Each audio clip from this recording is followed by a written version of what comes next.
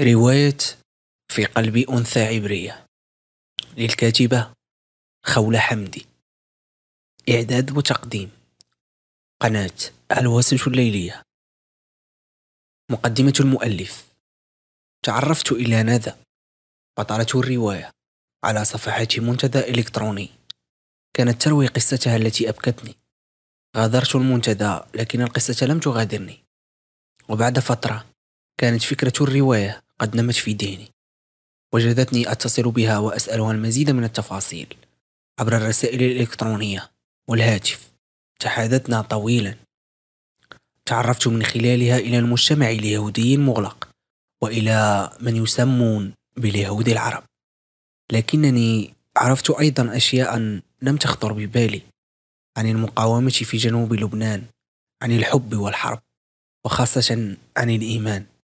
هذه الرواية مستوحاة من قصة حقيقية، خطوطها العريضة تنتمي إلى الواقع، وشخصيتها الرئيسية كانت وما زالت أنفاسها تتردد على الأرض، لكنها لا تخلو من مسحة خيال مقصودة، إما احتراما للأسرار وخصوصيات شخصيات لا يجوز كشفها، أو سدا لثغرات في القصة الحقيقية سكتت عنها صاحبتها، أو تحديدا لتفاصيل وحيثيات الأحداث.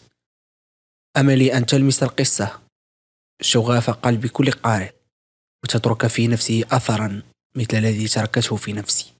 خولة حمدي. أهدي هذا الكتاب إلى ريما وندى وأحمد، أبطال روايتي الذين غيروا حياتي. القلب غمد الذكريات. من الذي أفضى لسيف في الضلوع وسله؟ نبذة تاريخية. معظم يهود تونس قدموا من إسبانيا في أواخر القرن ال15 للميلاد، لكن كتب التاريخ تحكي أن يهود جربة الجزيرة التونسية قدموا من المشرق بعد حرق معبدهم من قبل نبوخذ نصر ملك بابل وقائد جيوشها. قبل 2500 سنة غزا القدس وأخرج اليهود منها، سبى نساءهم وأولادهم ونهب ثرواتهم وأموالهم، وأنهى مملكة اليهود. فتوافد بعضهم على جربة الجزيرة الساحرة، حيث استقر بهم المقام جيلا بعد جيل، حتى أنشأوا أشهر دور عباداتهم كنيسة الغريبة، الذي أصبح قبلة اليهود من جميع أنحاء العالم ووجهة حجهم في القرون الأخيرة، والذي يعد أقدم معبد يهودي في إفريقيا، ويقال أنه يحتوي واحدة من أقدم نسخ التوراة.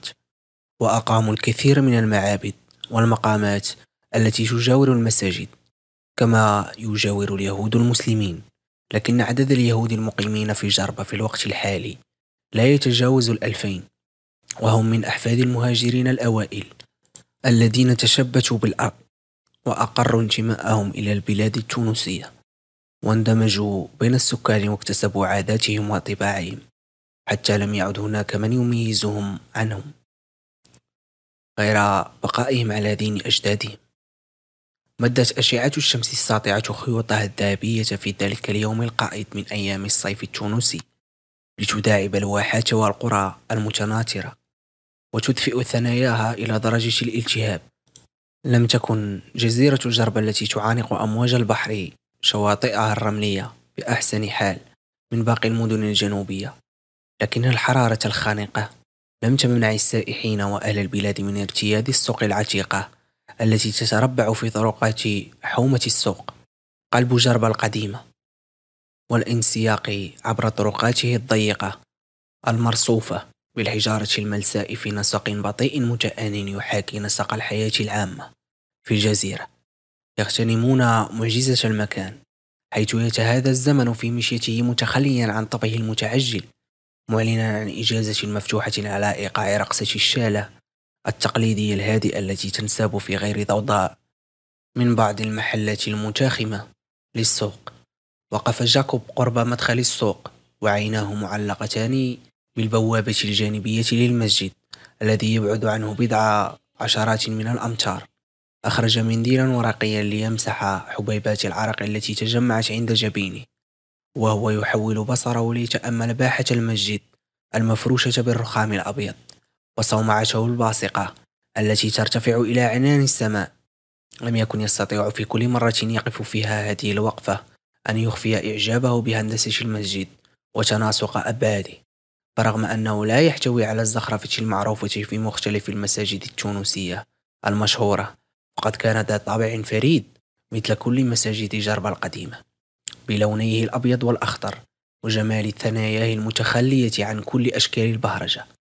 ولم تكن روح البساطة لتنقص شيئا من سحر جماله، باستثناء الصومعة، فإنها تظهر وكأنها الجزء الذي يجوز للمصمم أن يتصرف فيه ليطبع المعلم بطابع يميزه عن باقي المعالم الجربية الأخرى. لكن جاكوب لم يفكر يوما في دخول المسجد، ولا يريد أن يفكر في ذلك، بل لعله يخشى أن يلمعه أحد معارفه يقف تلك الوقفة الغريبة فلا يسلم من تجريح أو تلميح. ومع ذلك فإنه لا يزال يواظب على القدوم كل يوم جمعة، يصحب صغيرته إلى الصلاة والدرس الأسبوعي، ويقف في انتظارها دون ملل أو تعب. كانت الأصوات المختلطة القادمة من السوق تطرق مسامعه في حدة، وتخرجه بين الفينة والأخرى من تأملاته الهادئة المطمئنة.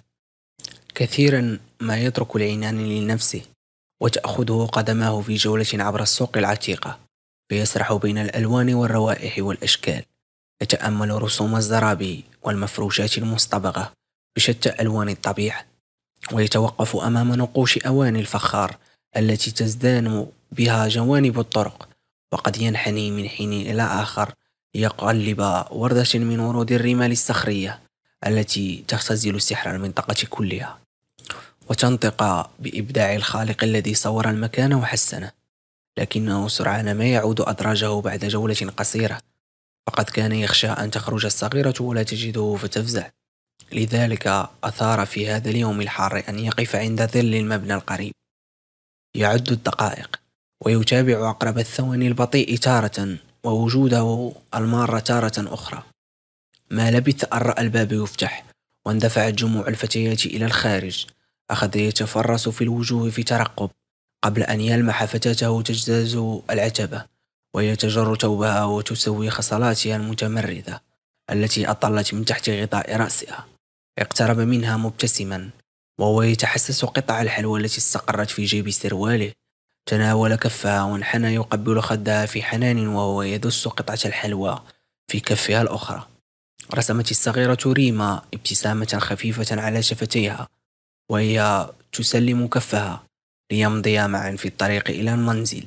كانت ريما تقترب من 15 من عمرها، لكن شكلها الضئيل وقامتها القصيرة يوحيان بأنها بالكاد تجاوزت 12، مما كان يعطي لجيكوب مبررا لتدليلها والمبالغة في الاهتمام بها.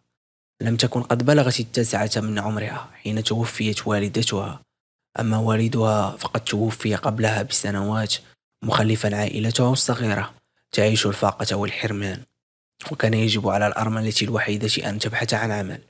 لم يكن بإمكانها أن ترفض عرض جيرانها اليهود الأغنياء بالعمل عندهم كمدبرة منزل، فهم سيوفرون لها المسكن والمأكل ويتكفلون برعاية ابنتها الصغيرة حتى تواصل تعليمها وتنشأ في ظروف مناسبة. ولم يكن اختلاف الديانة ليغير في الأمر شيئا. طوال سنوات من التجاور نشأت علاقة فريدة من نوعها بين العائلتين، ما جعلهما موضع سخرية من البعض وحسد من البعض الآخر. نشأت ريما بين أحضان عائلة جيكوب اليهودية، وهم يعتبرونها فردا منهم، وقد كانت بهجة البيت التي يقيم فيه الأبوان المتقدمان في السن وابنهما جيكوب وروحه النابضة بالحياة.